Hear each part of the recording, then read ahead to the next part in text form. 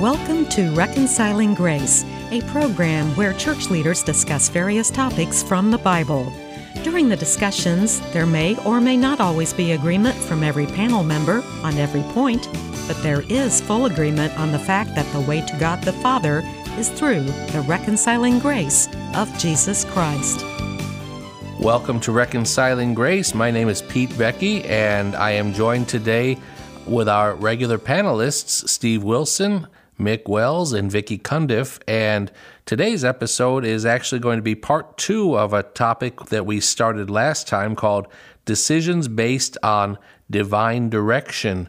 And Vicki Cundiff, you led us off last time with some great ideas, and as sometimes happens, we just get into so much good stuff that 30 minutes just isn't enough time. And so we're going to kind of pick up where we left off. And maybe what we can do is, Vicki, start out with a little bit of a recap of where we were, and then you can let us know where we're going from now. Sure. We were talking about decisions that we make in our lives or for our lives based on divine direction from God. The reason we made those decisions is because God was leading us in some way, and there was some great discussion, personal things about your own lives of how God had led you in different variety of ways, actually, that God does that. But we were giving some biblical examples about Noah and even Abraham, and then about David, and so and also personal examples. But today we're going to talk about the prophet Hosea. He's one of the 12 minor prophets that it's labeled anyway that way, and he's the very first one. But anyway, God told him something specifically. The scriptures in chapter 1, verse 2 says, "The Lord said to him, 'Go and marry a promiscuous woman and have children with her, for like an adulterous wife, this land is guilty of unfaithfulness to the Lord.' And so he married Gomer, the daughter of Diblaim, and she conceived and bore him a son. And then God told him later, this isn't the scripture here, but later on in that chapter, he told him to give certain names to their first 3 children, and each of these names had a meaning for what was going to make this representation. Because what God was doing was He was asking her to go out and marry this, or him to marry this woman, as an illustration of what Israel is doing to God. There was idolatry going on, and so the adultery and all of that stuff that God was calling them. And we don't think about that sometimes, do we? We don't think about our relationship with God and how our sin affects Him. And so the story of Hosea is like this live example of how God feels about adultery done through idolatry, and how He feels about it. And Hosea felt that way himself. And he was just this live example. And I can't even imagine what he must have felt like living that life down through those years. But the thing of it, it started off here and it said, "The Lord said to him," and then he went out and did it. And so again, we see an example here of how God told him specifically what to do, and he obeyed. And it seems like an odd command, doesn't it? To ask him to go out and marry a promiscuous woman. So humanly speaking, how do you think that people would feel about that? Like if you just heard that God wanted you to go out and do something like that, and telling you to go out and do something that you want me to do what? You know, I mean, it doesn't say, but wouldn't you be surprised, to be asked that question or be asked anything that seemed out of the ordinary of what God wanted you to do?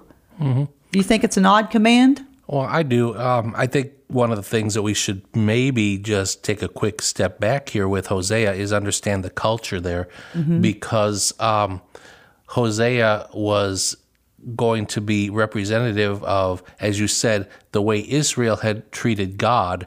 And so what we're talking about with the idea of a promiscuous woman is someone who was not true to the one to whom she was supposed to be true, just the way that we are called to be true to God. And so, you can almost take out the whole sexual promiscuity aspect of it, because that's almost narrowing it down too much, I think. The idea is an overall illustration that Israel was not being true to God in the same way that this prostitute who Hosea married the way that God, brought us into his family, and yet the prostitute, the wife, the one who was supposed to be true to the husband, was no longer true to him. It was the way that Israel was no longer being true to God. Yes, and God was making that point through this live example. The first child, I believe, if I'm remembering it correctly, the name was basically saying that judgment is going to be pouring out against you, for the sin against me. And in the second one, he said, I don't love you anymore. Now we know that God always loves us, but in other words, you're not showing love to me, and I'm pulling back my blessing. And the third child, the meaning of it, whatever name that it was, the meaning was, you're not my people anymore. And think how Israel would have felt about that, because they were proud of the fact that they were God's people. And so this whole thing had a reason, a purpose. And when God asks something of us, it may be very difficult for us to wrap our head around and even think, why would you want me to do that? But he'll make it clear. Sometimes he'll make it clear in the moment, like there's this knowing. But I think it's huge that Hosea went out and did that. But the scripture doesn't say that he didn't love her, didn't meet somebody and love her. I'm sure he did, because of a later scripture that we're going to read. But it does say that he did that. So, you have to try to believe there that they had a good marriage relationship. We don't know one way or the other. So we really don't know if he was surprised or hesitant at first. I think that just speaks to us that sometimes we can be when we're asked something of God, but we just know that he obeyed that decision to obey that divine direction from God. It fulfilled God's purposes at the time for Israel to reveal their sin and the coming judgment. But that judgment also, through the scriptures, it's going to end in restoration. Sometimes God has to just pull back from people, and their sin will almost destroy them, so to speak, until they cry out to God. And basically, that's what happened in the story of Hosea. He was the messenger, but that's what happened there, that eventually, it wasn't going to be in that decade, but eventually Israel would be restored. Like you were saying, God will reveal his purposes for why he's asking us to do something. And he did that right off the bat with Hosea. He said, go marry a promiscuous woman because Israel's like an adulterous wife to me. And so, we've talked about discernment and how do we know God is telling us something. In that instance, God showed Hosea his motive. This is why I'm doing it. Mm-hmm. So I think when we're asking ourselves, why would God tell us to do this? We have to look at, what is God's motive? Does this line up with God's character? Would he tell me something like this? So, that's why I like that the guy's very clear with Hosea right off the bat. This is why we're doing this. Yeah. I think that's a good point, Steve. There may be instances in our lives when we don't see the connection, but to know it up front would certainly help. I could, in answer to Vicky's question, does it seem like an odd command to make a prophet marry a promiscuous woman? I'd have to say that I would be utterly confused, because it would seem counterintuitive based on my understanding of Scripture. Yeah. And it probably was to him at first. Sometimes we're surprised at things that God may ask us to do. And in all honesty, when God was asking me to preach, I was like, what? You want me to be a preacher? Someone who is so backward and just would rather not do that, does not like to be in front of people or anything like that. So I think that would kind of speak maybe to our listeners' hearts, like what you're saying, that sometimes it does seem odd to us. But if we will just hang in there and let God reveal to us his purposes, then, we'll eventually find that strength to follow through. How do you feel about being behind a microphone? I love it. Yeah. But only because I know that God has placed me here, as well as I believe he's placed the three of you. And so the point of that then would be that he's going to help us through whatever it is he asks us to do. And he's going to give us the words and the courage to do whatever he calls us to do. Mm-hmm. Even if it's not what you envisioned for your life. Right. Right. If you think about Hosea, God says, go marry a promiscuous woman. Now, I don't know how old Hosea was at this point, but if he was a young man, he might be thinking, God, that's not really the kind of woman that I wanted to marry. But like you say, God God had a purpose. God obviously spoke for generations through Hosea's example. I'm sure if Hosea is looking back on his life, he wouldn't have regretted his decision of following God. Yeah. But it probably went against the grain, against his plans at first. Do you think God had Gomer picked? Because the way the scripture reads here, he just said, go marry a promiscuous woman. And it said, so he married Gomer, as if, okay, there's my charter. I'll find somebody who's loose and I'll marry her, and that'll be God's will. I just don't know how far So that's another one of those big things where, we don't really see in the scripture of how he came about it. It seems like from what you're saying, that he had to go find somebody, but that's what I mean. We don't know how long that it took of him meeting her or maybe even falling in love with her or whatever. We just don't know what that looks like. So the scripture just given us this one line. Right. Well, it was a totally different culture back then, too, Yes. because I don't think that they had the whole idea of dating relationships right. and things like that. It was more or less arranged marriages or hey, I want to marry this woman, and you talk to the father and whatever. And the idea that she was known to be promiscuous, that kind of goes against the whole grain of the whole society back then, too. So, Gomer's father said, are you sure? yeah. Or either that or Gomer's father says, yes, please take her off my hands. We don't know. We honestly don't know. But the idea is that, as what you said, is he was obedient. And even on her side of it, when he went and did that, saw the father or whatever that he did, maybe she was made to go and do it, but, we don't know. That's just off the top of my head. But at the same time, maybe she thought this might be a good arrangement for me rather than how I'm living. So we really don't know. But we are going to get into the scriptures here in a little bit that talks about his love for her. But has God ever asked you to do something that surprised you, but you obeyed it anyway because you knew that God wanted you to do it? That'll be a question that'll be coming up soon because it's getting time for us to go to our break. And then when we come back, someone will answer that question.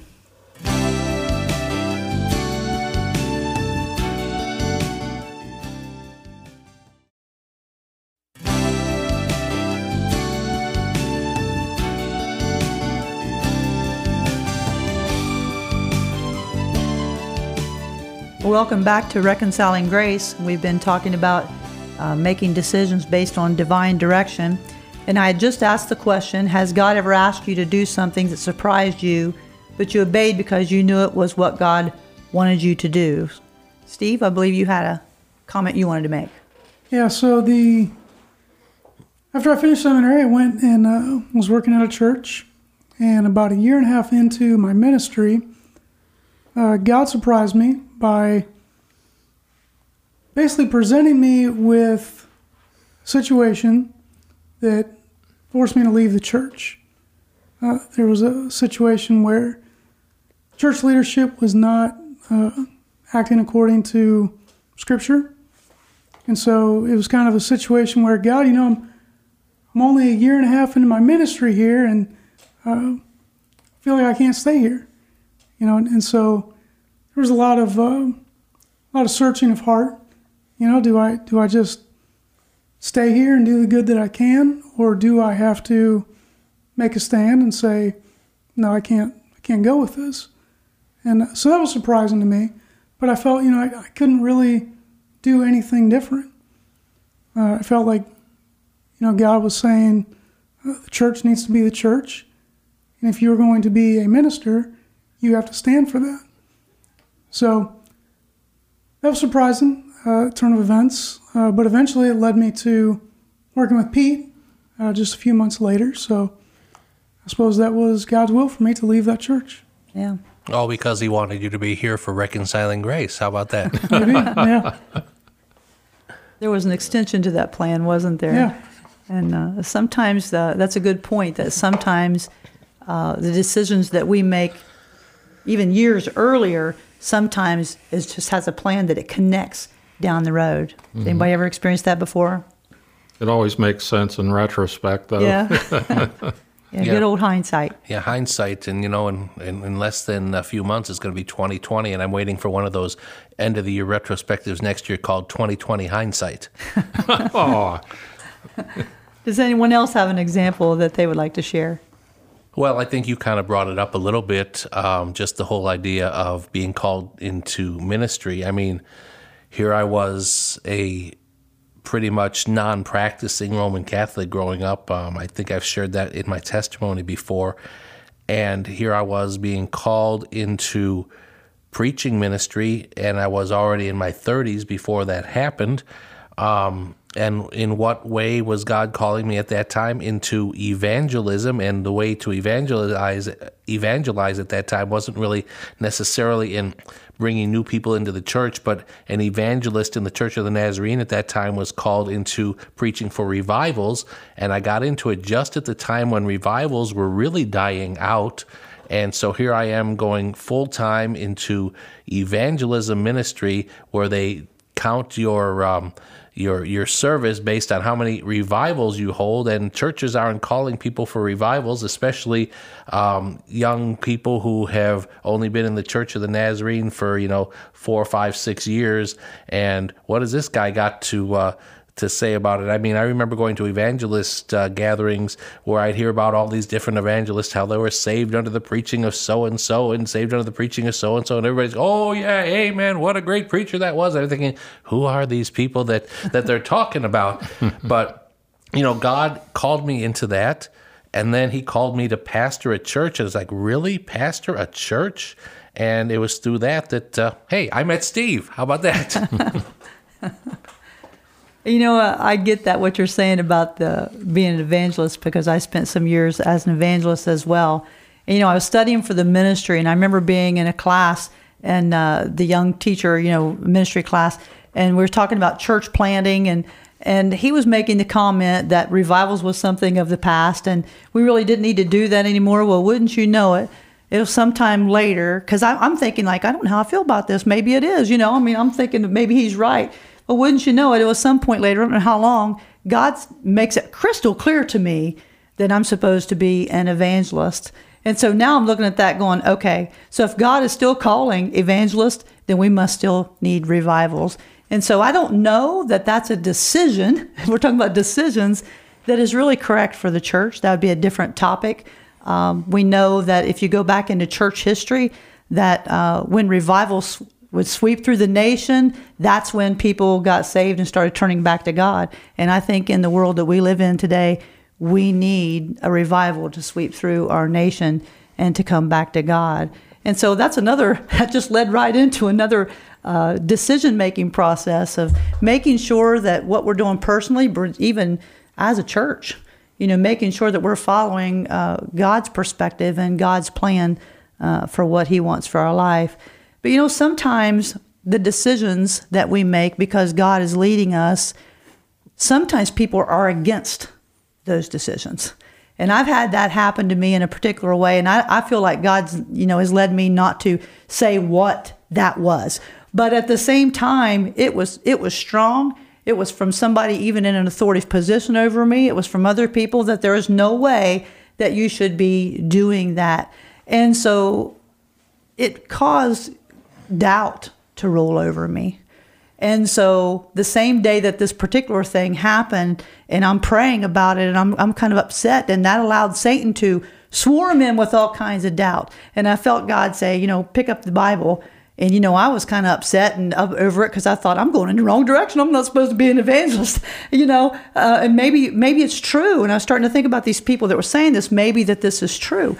And God said, pick it up. I was like, well, okay, I picked it up. Where do I go now? We'll go to Isaiah. Well, Isaiah's a big book, Lord, because I was just really troubled, and I was just kind of saying it like this. Go to chapter 2. And so I'm reading, and I go reading along, and, it's just like, well, I'm not getting anything out of this. And I read along a little further, and the last verse, chapter 2, verse 22 says, don't put your trust in mere humans. They are as frail as breath. What good are they? And then the Lord said, I called you. And so I knew no matter the obstacles, and there were obstacles, but no matter the obstacles, that I had to follow through with that. And eventually the people that were against that, then they saw the truth. Mm-hmm. God revealed the truth of what that was. And so I'm just saying from that sometimes we have to pursue, even when there are people that are even opposing it, not just ridiculing like maybe Noah received, but maybe even in an opposition way, that they're, saying it, in this way. And so, first of all, we got to be very, very sure of what God is calling us to do. But He will bring that confirmation. Pete, you shared in an illustration, I think it was in our last program, about it just kept coming to you about going to Russia, wasn't it? Right. And it just kept coming to you. God kept putting it before you through a speaker, Right. that you was hearing on the radio. And so God will continue to let us know whatever it is that He's called us to do. He'll let us know if it's right, and He'll let us know if it is wrong. Mm-hmm. So anyone else got anything to share along those lines? Well, it sounds like I hope that there are some pastors listening to us today, because I know that a lot of times the pastoral ministry can be very, very, very discouraging. I mean, I have spent, I think, a grand total of about 12 years as a senior pastor.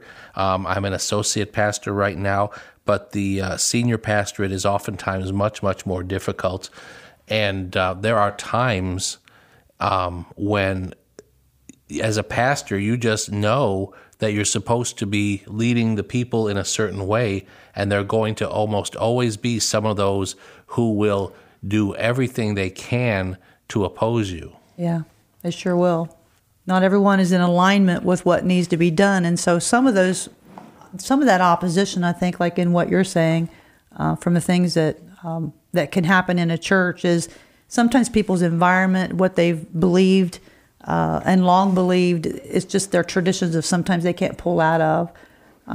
But we just need to be sure of what God is calling us to do and follow through with it no matter what. And that's what we saw here from Hosea.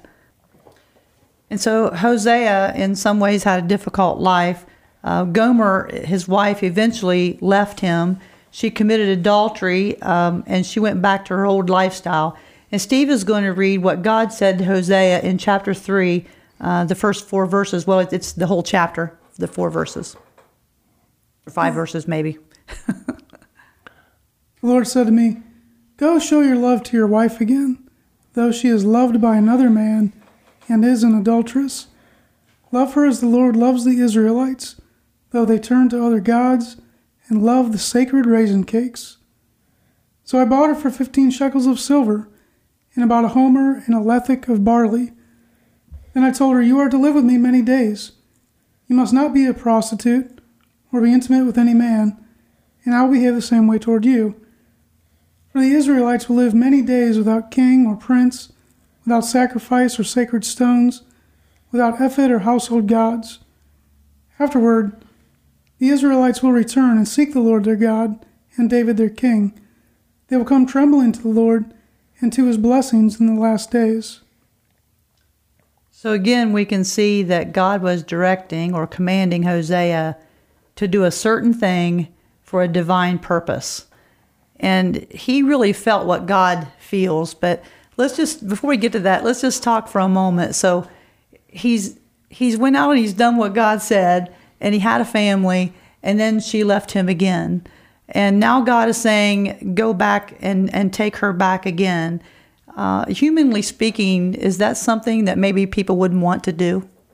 I think you're opening up a whole can of worms there, because I think there are some people who would say, of course not, and then there are other people who just simply can't let go. I remember many times in my life I've heard of people who just keep trying to take the same person back, even though they're not good for them. But I don't know if that's the direction we're actually supposed to be going in this topic today. I was thinking that the example here of committing adultery, oddly, is the one area where God says it's sanctioned to get a divorce. But I like something that I heard elsewhere from a theologian who said that adultery, first and foremost, is grounds for forgiveness. And so I can see where it would be a hard pill to swallow. In fact, when God says, go love your wife again, I'd be interested in seeing what the Septuagint word for love is in that. What's the Greek word for love? Because in a situation like this, as you've kind of alluded to, it's not something that would necessarily come naturally. Well, I don't know what the Greek word is, but what I can get from the story from myself is the Lord said to him to take her back, to love her again. So that's letting us know that he loved his wife, like we were saying earlier. So to me, even though I don't know which Greek word it is, I would say it would be unconditional. God is calling us to an unconditional kind of love. And that's the agape. That no matter what she had done, because he had taken her in, and now isn't that one of the most hurtful things? I've never experienced that before, but isn't that one of the most hurtful things that someone would commit adultery against you? And so that's what she had done to Hosea. But God says to him to take back your wife, go and love your wife, and she's evidently sold herself into some type of slavery because he has to go and buy her back again.